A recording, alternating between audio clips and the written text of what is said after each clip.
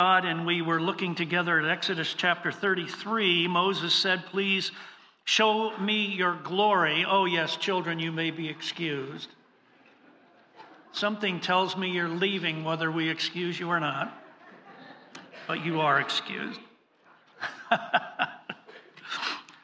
Moses came before the Lord and said, "Show me your glory." And the glory that God determined to show Moses was his goodness. "I will make all of my goodness pass before you." It's God's self-revelation to us so that you and I would not be horrified and terrified and traumatized in the presence of God. His greatness is perfectly balanced out by his goodness. And this week we are going to be looking at the goodness of God in creation. That is, we see the greatness of God in creation. I mean, how can you miss it? But we also see the goodness of God in creation. And beyond that, God calls us to enjoy one more measure of his goodness, which is that you and I can be amazed at the goodness of God. Now, separate all of creation from the fall and go back to the very beginning when it was all good before we decided to mess it all up with our sin and with our rebellion against God. The original creation was certainly great, and it was also very, very good. And it was good because it reflects the one who created it, the living God. Now, all of this will lead in future times to looking at the goodness of God in redemption. But today we want to take just a minute to consider the goodness of God in creation. It's always a joy to open the scriptures together with people who love the Lord and who love the scriptures. And as I was preparing for this, I realized that creation is a huge topic of conversation in our world. And so there were some things that I just would mention before we get started. And I think the first is, for those of us who love the Lord, just a measure of humility. Because if you study the subject, the theology of creation, you're going to find that there are a lot of different views out there of how God went about bringing all of it about. Now, there's the young earth view, there's the old earth view, there's theistic evolution, there's literary framework as a view, and a new one that says, it claims to not be new, which is historic creationism, which is a little different from all of the rest. And there are several others. And the truth is, we really don't know. A few years ago, R.C. Sproul was asked to comment on creation. And when he got all finished, he said, well, the bottom line is that we really just don't know. And so afterwards, someone came to see him, and they were a little bit indignant that he would say such a thing. And they asked him, why is it that you said, we just don't know?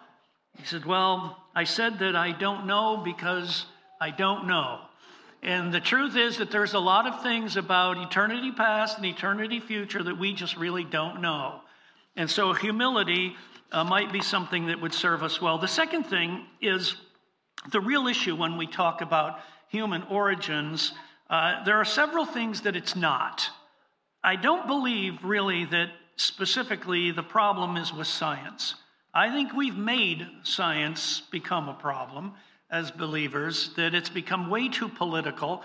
As you consider science, real science, pure science, not speculative science, but real science, there's nothing there that disproves anything in the Bible. And so there's some unwarranted assumptions, I'm sure, but that's not really the issue. And the issue is not with theology either. We can view different things, we can consider different things, but we're really not certain what happened way back when. We just know that it happened and that God is in the beginning of it all. And I don't think that the problem is a lack of information. My goodness. Has any generation in the history of the world had so much information as we have? And yet when you contrast that with the infinity which is the universe, or it's not infinite, but it's close, I mean, what portion of knowledge do we actually have? I mean, maybe a trillionth of the knowledge? I mean, we're just still babies when it comes to understanding what's going on in the universe. And so I don't think it's any of those things, science or theology or even information. The problem, and this is borne out in the scriptures, is human. It is the nature of the human being, and it always has been. And we're probably not even a trillionth as smart as we think we are as human beings. There's a lot that we have to learn specifically about God. I think we'll discover that we'll never comprehend God, that at the end of the eternal ages, we're still going to stand back and wonder at this great God and not be able to comprehend him. The real problem is that we don't have the slightest appreciation for the infinitude or the transcendence or the immensity of the living God. And that's what he calls us to be amazed at his greatness and amazed at his goodness. So, regarding our study today, there are three things that we absolutely do know, and they are theological premises that we dare not veer away from, and they are these. Three things we know, and these are really the three passages, the three chunks that we're going to focus on as we wander all over the place and look at the goodness of God in seven different areas. The first thing that we know for certain is in verse 1a. We know that in the beginning, God. In the beginning, God. Genesis 1 and 2 is really all about God. It's not specifically about creation. It is about the God of creation. And so in the beginning, God. And then we read, and God said, and God said, and God said, and God said. It really is all about God. The second thing we know for certain is that in the beginning, God created. God created. And we can be absolutely dogmatic about the fact that God created. We cannot be dogmatic about how God did it or when God did it. We just know that God did it. Maybe it took God 6 gazillion years to create the universe. I don't know. And maybe it took 6 literal days. I don't know. But even if it only took 6 milliseconds, the bottom line is God created it. That we know for certain. And then the third thing we know is in verse 31, where God looks over all of creation. He makes one judgment about it, and he says this: it was very good. Of course, that's before we ruined it, but God said it. It is very good. And so we are those who ought to be brought low when we think about what God did in Genesis 1 and 2. It's really much more than creation specifically. It's about our incredible need to repent and to be brought before the living God. Repentance in and of itself is pretty good, and it is a good gift that God has given to us. So, with that said, let's look together at 7 evidences of God's goodness in creation. And the first one is in verse 1 and in verse 31. Goodness is the exuberance of creation. And I use that word specifically because I know Pastor Dan would like to hear these really exciting words that we come up with. Exuberance, the exuberance of creation. In the beginning, God created the heavens and the earth, and it was very good. The Bible begins with this very provocative statement, a bold statement, and the statement is very simple. In the beginning, God, the eternal, self-existent God, God created the heavens and the earth. The Hebrew word there is called a merism. It just means that God created everything. And so you have the heavens, which I understand to be the spiritual realm, that he created heaven with angels and all of the principalities, all that. And secondly, the earth, which I understand personally to be the universe and all that's contained. And then everything in between, God created all of it. In the very first verse of the Bible, God is proclaiming clearly his existence, that he is the self-existent one in the beginning. God, eternal, infinite, omnipotent, sovereign, the source of all of life. John chapter 1, in him, God the Son was life, and that life was the light of men. He's declaring his greatness, speaking of his creative initiative. In the beginning, God created. And verse 1 is pretty reasonable. God is saying, I created it, and it's pretty great what I created. Romans chapter 1, the invisible attributes of God, what are they? His eternal power and divine nature. These are great things. They're good too, but they're also great things. These have been clearly perceived ever since the creation of the world in the things that have been made. And the third thing that God is proclaiming is his goodness. That is the redemptive initiative of God. The second reaction, the first one is to say it's great. The second one is to say it's good. It's really good. God said it's really good. It is very good. The Lord is righteous in all his ways and kind in all of his works. And so verse 1 and verse 31 are making a statement. God has displayed his greatness. He has displayed his goodness, but we need to actually see it. A few years ago, Julie and I headed down to Dover, Delaware to watch the fireworks on the 4th of July. It was a tradition for us to do that. And every year when we would go down there, the different things would take place. They would pick a different theme every year. And for example, one year the theme was patriotic, and another year it was unity, that we all need to be one. And then the year that I'm thinking about, it was the roaring 80s, or whatever you call it, the 1980s, and how that was the greatest decade ever in the history of the world. Well, my cynical little self said, okay, the 80s, whatever, all right. They also made sure every year that we all understood who the participants were, people who made the most contributions. They were put in the newspaper. And the company that orchestrated the display, they had some props too. And my cynical self said, well, okay, maybe it was helpful information. But what I really cared about was the experience, right? None of this other business really makes any difference. I just care about the exuberance that comes when I sit there and I watch the fireworks. There is exuberance that is to be observed. What I did realize was that the people who created the fireworks, and not just made them physically, but the people who assembled them, and the people who set them off, and the people who created that moment that caused my heart to thrill and to rejoice, were making a very bold statement about themselves. They are telling us, number one, that their aspirations were really big, and they were really big, part of the creative mind, that their aspirations were really loud, that there was no mistaking that they were making a statement, and they were really spectacular. That was part of the motivation to wow the people who saw the fireworks. Fireworks creators, they have something to say.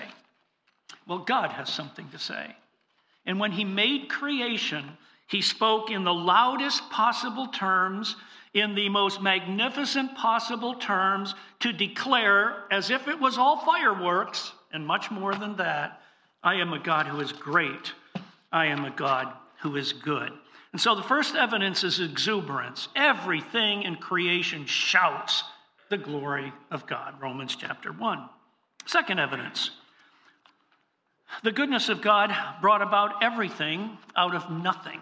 Everything out of nothing. The earth was without form and void. Darkness was over the face of the deep. Verse 2. And the Spirit of God was hovering over the face of the waters. And God said, let there be light. And there was light. And God saw that the light was good. Now back in verse 1, if you take that first sentence, in the beginning God created the heavens and the earth, the verb create always is used in the Old Testament with God as the subject of it. No one else creates in this way. Only God creates in this way. Secondly, the phrase in the beginning establishes a divide.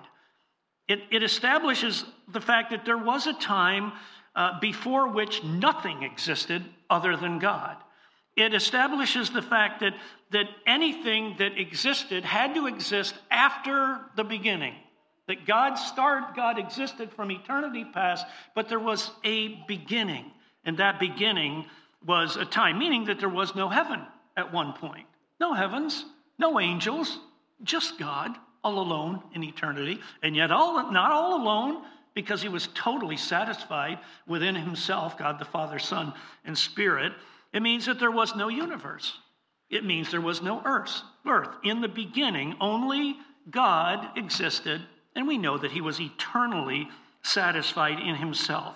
The subject of the verb God identifies the one being and the only being who can create in this way. Now, you and I can get a piece of mud and we can fashion it into a sculpture, but someone had to come up with the mud And of course, the only one who can bring that about is the living God. All of this means that God brought everything out of nothing. The term theologically is called ex nihilo, which means you and I can never do what God did. Only God can do it. He created everything out of nothing. Now, the verse could have stopped right there in the beginning, God. And it would have been a great story. It would have been a wonderful story because God really needs nothing outside of himself. Therefore, life within the Godhead was good. And since God was always and ever will always be eternally satisfied in himself, you could get to the end of that first phrase and say, you know what, in the beginning, God, that's a great story. And we would be right about that. It would be a great story. But the story is not over. And the story is not over because God is good. Think about this. How admirable is it that the living God communicated being and existence to a housefly? And you say, well, it wasn't very good as far as I'm concerned. To which I would say, well, I think it was pretty good for the housefly to have existence and to have being.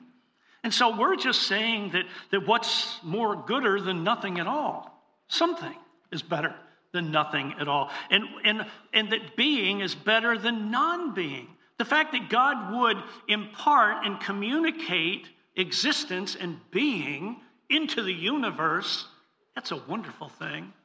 And it is a good thing.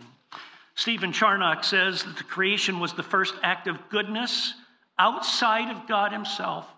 That up until that time, in the beginning, everything that took place that really was good all took place within the Godhead. But in the beginning, something even better came out. God created all of things, and it was good. Number two, goodness brought everything out of nothing. Being is good, especially when you're the one who gets to have the being. Good thing.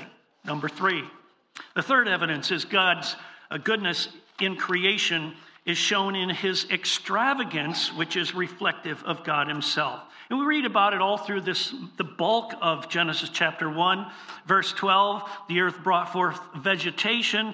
God said, let the waters swarm with creatures. Let the birds of the sky fly and fill the skies. Verse 24, God said, let the earth bring forth living creatures according to their kinds. And God saw that it was good.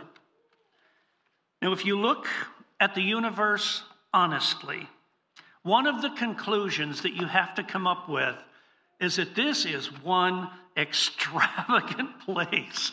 This is a place that is almost wasteful.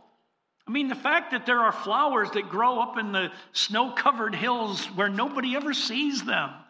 Only God could be good in his extravagance like that. If you look at the earth, you've got vegetation, you've got creatures, you've got swarms of fish and birds, lavish, abundant. Psalm 104, the psalmist exalts, how manifold are your works, O Lord, in wisdom you have made them all. The earth is full of your creatures. They're everywhere to see. Even the Discovery Channel can't discount this incredible abundance and extravagance of nature. And then if you look, for example, out at the galaxies, they're wild, they're expansive, they're mind-boggling for us, totally extravagant. The point with verses 11 through 25 is how good is God to lavish the earth with life. He didn't have to do it, but he's infinitely good. And the lavishness of God is evidence of his creation. We're just saying the goodness of God is displayed everywhere in creation. In the beginning, God created the heavens and the earth and everything in them, and it was all very, very good. Well, the fourth evidence of goodness, of God's goodness, flows out of the original goodness of creating all the things, because he comes up to the pinnacle of creation. Verse 26, then God said, let us make man in our image and after our likeness. So think about this. In spite of all the objections to it, think about this. That God did create human beings with something that no other creature on this planet has. He has given us something that no other thing that was given being or existence can boast of. And it is simply this: he's given us the ability to marvel over and to exalt in and to be astonished at the greatness and the goodness of God. Nothing else has that privilege, just you and I. He created us in his image. He created us in, well, 3 parts, or if you're a dichotomist, 2 parts. It's probably number 2, but we don't know for sure. We'll argue about that one day. But we do know this: God created us with a physical body. Psalm 139, I praise you for I'm fearfully and wonderfully made. Aren't you glad that at Thanksgiving time you're not a termite? I mean, think about it. We had turkey, we had dressing, we had cranberry sauce, we had all these good things. The termites, they're down in the wet, dirty basement eating wood. I think it's a good thing that you and I are different from termites. We were given a soul for holiness and for dignity before God, so that we could respond to the appeal of a good and great God who says to us, come, let us reason together, says the Lord. He doesn't do that for termites or for platypuses or for any of the other creatures in the universe. And God also created us with, or maybe the soul and the spirit are together, another reason for us to argue, with a spirit, number 3, which is given to us so that we could have fellowship with God, so that Adam and Eve could walk in the coolness of the evening with the living God, and so that you and I can live in fellowship with Jesus Christ. I'm just saying that verse 26 should jump out at us and astonish us because of God's incredible goodness. So God created man in his own image. There is nothing in all of creation like a human being. We get to walk with God. We get to fellowship with God. We get to delight in God, and we get to enjoy him forever. Goodness. God is good. What compelled God to create a human being with such great goodness? Just one thing: God is good. Howard Hendricks was a longtime seminary professor at the Dallas Theological Seminary, and he was very popular as a conference speaker and very fun. He wasn't ever crude in any way at all, but he was pithy and earthy, and he's the kind of guy who would much rather wear a pair of jeans than to wear a suit. And this is that type of guy, and he talked with that gruff South Philadelphia accent. He just was one of those really cool guys you loved listening to. And many years ago, Julie and I went to a dinner where he was speaking in South Philadelphia. And he was speaking on, I don't know what, but at some point in the conversation and in the speech, he talked about the incredible nature of a human being and how wonderful a thing it was that God would create a human being. And so as he was talking about that, he asked this question as he was describing Adam's reaction after he had been put asleep by the living God, after God had formed a woman out of the man, and after he wakes up from that deep sleep, he said, what do you suppose Adam said when he first saw this woman, Eve? And then he stands back from the pulpit, and loudly he yelled, Adam said one word. Wow, he said. Sorry. Now, we're not talking only physically. We're in church. Let's keep it holy. There is something magnificent. A woman is a gorgeous creature before the living God. We're talking about the fact that she's much more than that. We think about the ways of a woman, the passions of a woman, the delights of a woman, the enthusiasms of a woman that no man has. We're lost, guys, when it's in comparison to a woman. We'll admit it. It's the truth. I can tell you I've been married for a gazillion years to a woman that I still stop and say, what kind of creature am I actually married to? A marvel, a wonder, a reflection of the goodness of God. I'm just saying that there's nothing in all creation like a human being. Yesterday, I went out to Weaver's Hardware to pick up 8, count them, 8 quarter by 20, 2-inch long lag bolts, because I was fixing something. 8 lag bolts and some lock washers. And so I came home, and when I came home, I had a bag with 8 quarter by 20, 2-inch lag bolts, and some lock washers. That's it. Well, Julie had gone out too. And she went out to the farmer's market. She needed to pick up some cauliflower. I'm like, okay. So 4 hours later, she came back home. And I'm watching as she opens the car, and we start unloading the car. There are poinsettias in that car. There are wreaths in that car. And there are 5 bags of vegetables, I think. I'm not sure. And so we unloaded the car, and I'm like, Weaver's Hardware, the farmer's market, what's going on? It doesn't look like survival of the fittest to me. It looks like something totally different than that. She stops and she says, by the way, would you mind going out to the farmer's market and picking up some cauliflower? I'm just saying that they don't talk about that in the science textbooks. But there is something amazing about someone who's been created in the image of God. Number 4. Well, the 5th evidence of God's goodness in creation is the goodness that placed man in the paradise of Eden. Chapter 2, verse 8, the Lord God planted a garden in Eden to the west, and to the east rather, and there he put the man whom he had formed. A few years ago, the Prime Timers went up to Ashland, Pennsylvania, to go to the Pioneer Coal Mine. I don't know if you've gone there. It's a pretty cool place.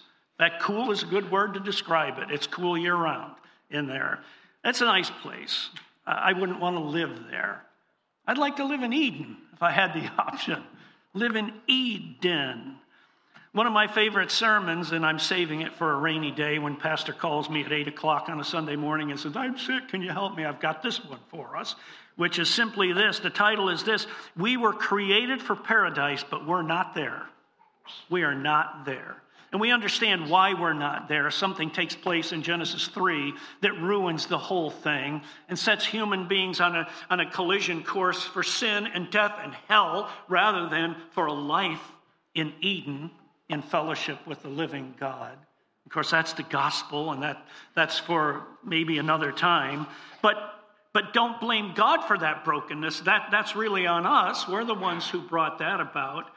But in the beginning, God had something really, really good for Adam and Eve and all of the people who would be his descendants. God planted a garden in Eden. Read the description in Genesis chapter 2. It's no wonder God would say, it's very good. It was very good. So let me just ask the question, what made God prepare such a lavish, wonderful place for his people to dwell in? It's simply one word: God's goodness. God is good. That's the glory of the gospel. It's always been the glory of the gospel because God hasn't stopped being good.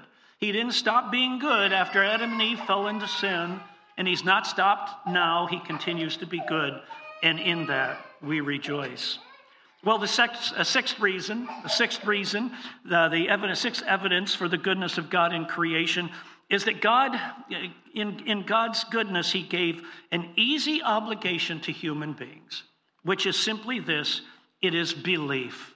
It's all God has ever asked of human beings, is simply trust me, and act on that faith, act on that trust. Verse 16, chapter 2, the Lord God commanded the man, saying, you may surely eat of every tree in the garden. Every tree in the garden, that's good, except just one, the tree of the knowledge of good and evil you shall not eat, for in the day that you eat of it, something really bad will happen. All of this good is going to change the day you eat from the tree of the knowledge of good and evil. And that is, of course, death. You will surely die. Eternal death as opposed to eternal life. What did God require of Adam and Eve? Just one thing: trust in my goodness. Trust in the fact that what I'm asking of you is there to preserve you, to protect you, and to give you the highest possible pleasure for eternity, which is, of course, the pleasure of enjoying the greatness and goodness of God forever. God had no obligation to give eternal life to anybody or to anything, but he did to those who believe, and the reason is his goodness. That's still the case today. Well, Stephen Charnock, as I've already mentioned, wrote a book, and it's called The Existence and Attributes of God. It's a huge thing. It's 2 volumes, at least. And I've been trying for years and years to plow through there, and I've been pretty unsuccessful. But Charnock says this about the goodness of God. He says, the pursuit of the goodness of God puts all of the rest of the discussions about God upon a delightful exercise, or gives it this trajectory that should give us joy as we do it. He says this, it transforms the way that we think about God. His goodness makes his wisdom design good things for us. His goodness makes his power act in good ways towards us. And his goodness cloaks or veils his holiness from affrightening us. I like that word, affrightening us. This good spirit gives mercy to relieve us. He says, think about this when you think of God. All of his acts toward man are but the workmanship of this great single attribute, God's goodness. We know about God's greatness when we look at creation. We cannot fail to see God's goodness. Well, evidence of God's goodness, right? Exuberance in creation, that is, it's a spectacular thing. Everything's brought out of nothing. God gave being and existence when he had no obligation to do it. The extravagance reflective of God, that there's abundance everywhere. That God elevates you and I, human beings, so that we can delight in and fellowship with God forever. Number 5, it places the man and the woman in Eden, Tahiti, without the bugs. It's a good deal. And then number 6, he gives them this easy obligation, which is belief, trust in my goodness. There's a 7th and final one. The 7th evidence of the goodness of creation is that goodness gave creation an elegant dignity. An elegant dignity. Verse 25 of chapter 2, which is a shocking verse. And it should shock us as we think about it. It says this, and the man and his wife were both naked and they were not ashamed. Now there's nothing crass or perverted about that statement. Nothing profane. It's just this magnificent summary of the goodness and the greatness of God, as it is the privilege of Adam and Eve to enjoy. It speaks of this perfect oneness, openness, trustedness, selflessness. Everything that's good, Adam and Eve enjoyed in the fullest possible way. They were totally vulnerable to each other, and it was all okay. Everything about it was okay. I mean, you and I say, you know what? Man comes home from work. He's glad to come home, all right, in the Garden of Eden. The woman stands at the door, and she's glad to have the man come home in the Garden of Eden. Everything's good. Mama happy? No one happy? That didn't even exist before Genesis chapter 3. This verse is about more than marital bliss, much more than that. It is about the true pattern of God's excellence in his goodness, that God has lavished goodness on us. So Adam and Eve were perfectly satisfied and free and content and at ease with each other. That's a marvel, all in and of itself. That's a wonderful thing that God provided to Adam and Eve, but it's much more than that. Because there's someone else who is there living in the paradise of God, and that's God himself. So Adam and Eve are not only comfortable with each other, they are naked and they're comfortable in the sight of the living God who is present with them. That is good. It is a good thing that you and I can be totally exposed, totally vulnerable, and know that we're totally at ease in the presence of God. That's an astonishing verse, verse 25. Naked, not ashamed. Not ashamed in the presence of each other, not ashamed in the presence of God. Of course, all of that was lost. All of that was lost in the fall. But God did give all of it, like this crowning achievement, like fireworks that end with the grand finale. The grand finale is that we could live together as human beings. We could live in the presence of the living God. And everything was good. That's the goodness of God in creation. He didn't mess up on anything at all. Behold, he said, it is very good. Well, why does it matter? Two reasons, two responses. Number one, repentance is a good response for some and rejoicing for others. Let me say this with humility and with respect. If you've decided to contend with God over the first sentence in the Bible, in the beginning, God created the heavens and the earth. If you're going to stand back and contend with God, you need to understand that God is also going to contend with you. It's not a one-way street. And so what would be good is not more information, not more scientific knowledge, not better theology. What would be good would just be repentance, another wonderful gift of the living God. In 2 Corinthians chapter 4, we read this: even if our gospel is veiled, it is veiled to those who are perishing. In their case, the God of this world has blinded the minds of unbelievers to keep them from seeing the light of the gospel of the glory of Christ, who is the image of God. You might think you're contending with God. No, he's contending with you. It goes both ways. It's interesting that the response to all of that would simply be let the goodness of God so soften your heart that you would trust him and that you would obey him. That's what Paul finishes with in 2 Corinthians 4. Pray that the God who said, let light shine out of darkness, will shine in your heart to give the light of the knowledge of the glory of God in the face of Christ to you. So repentance would be a good thing. Encourage you that way.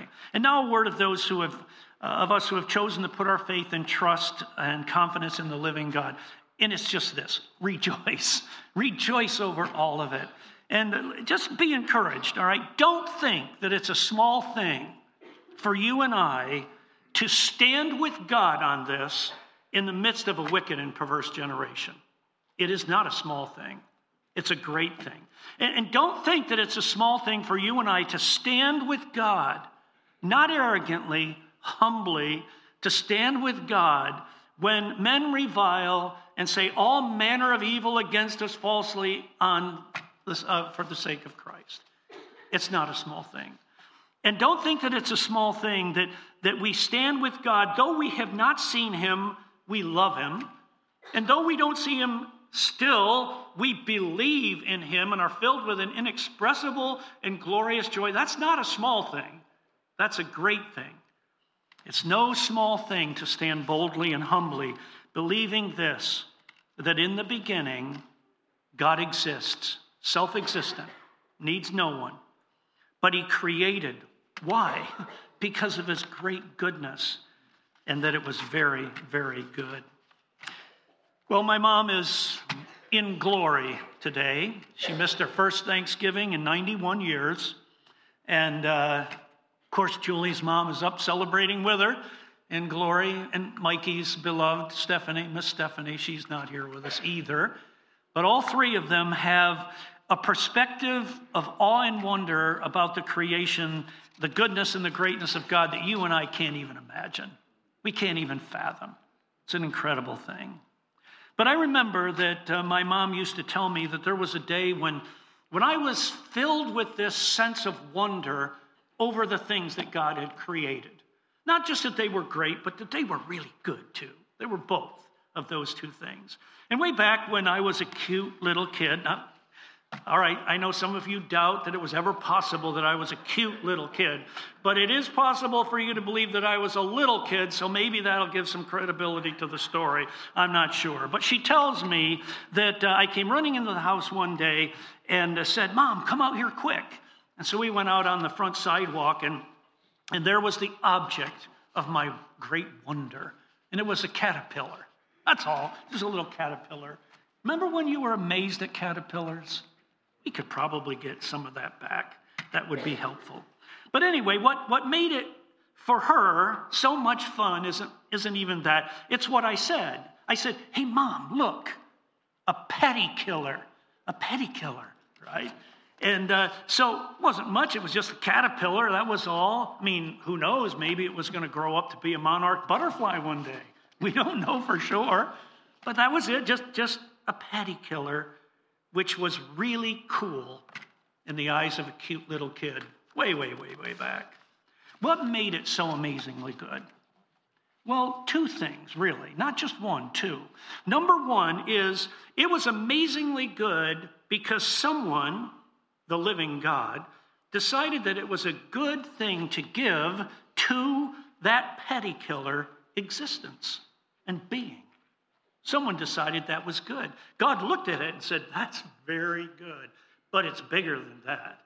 There's something more profound, and it's this, that it's also amazingly good that someone decided, the living God, that it was a good thing not only to create something and give it life, but also to bring joy and wonder to the heart of a cute little boy. And that's exactly what God expects of us when we consider creation. Not just to look at it, not just to say this is great, not just to say this is good, but to step back and allow us to give us an additional joy, which is to wonder and marvel at it all. In the beginning, God created the heavens and the earth, and God saw everything that he had created, and behold, it was very good. Father in heaven, we do praise you, you're great. We do praise you, you're good. But your goodness extends beyond all the things that you've created. Your goodness extends even to the point where you would give us the joy and wonder of being able to marvel at it all, something that will go on for all of eternity as we consider not only what you've created, but also this good, great God who created it. Bless us, we pray, as we give ourselves to marvel and wonder, for we ask in Jesus' name.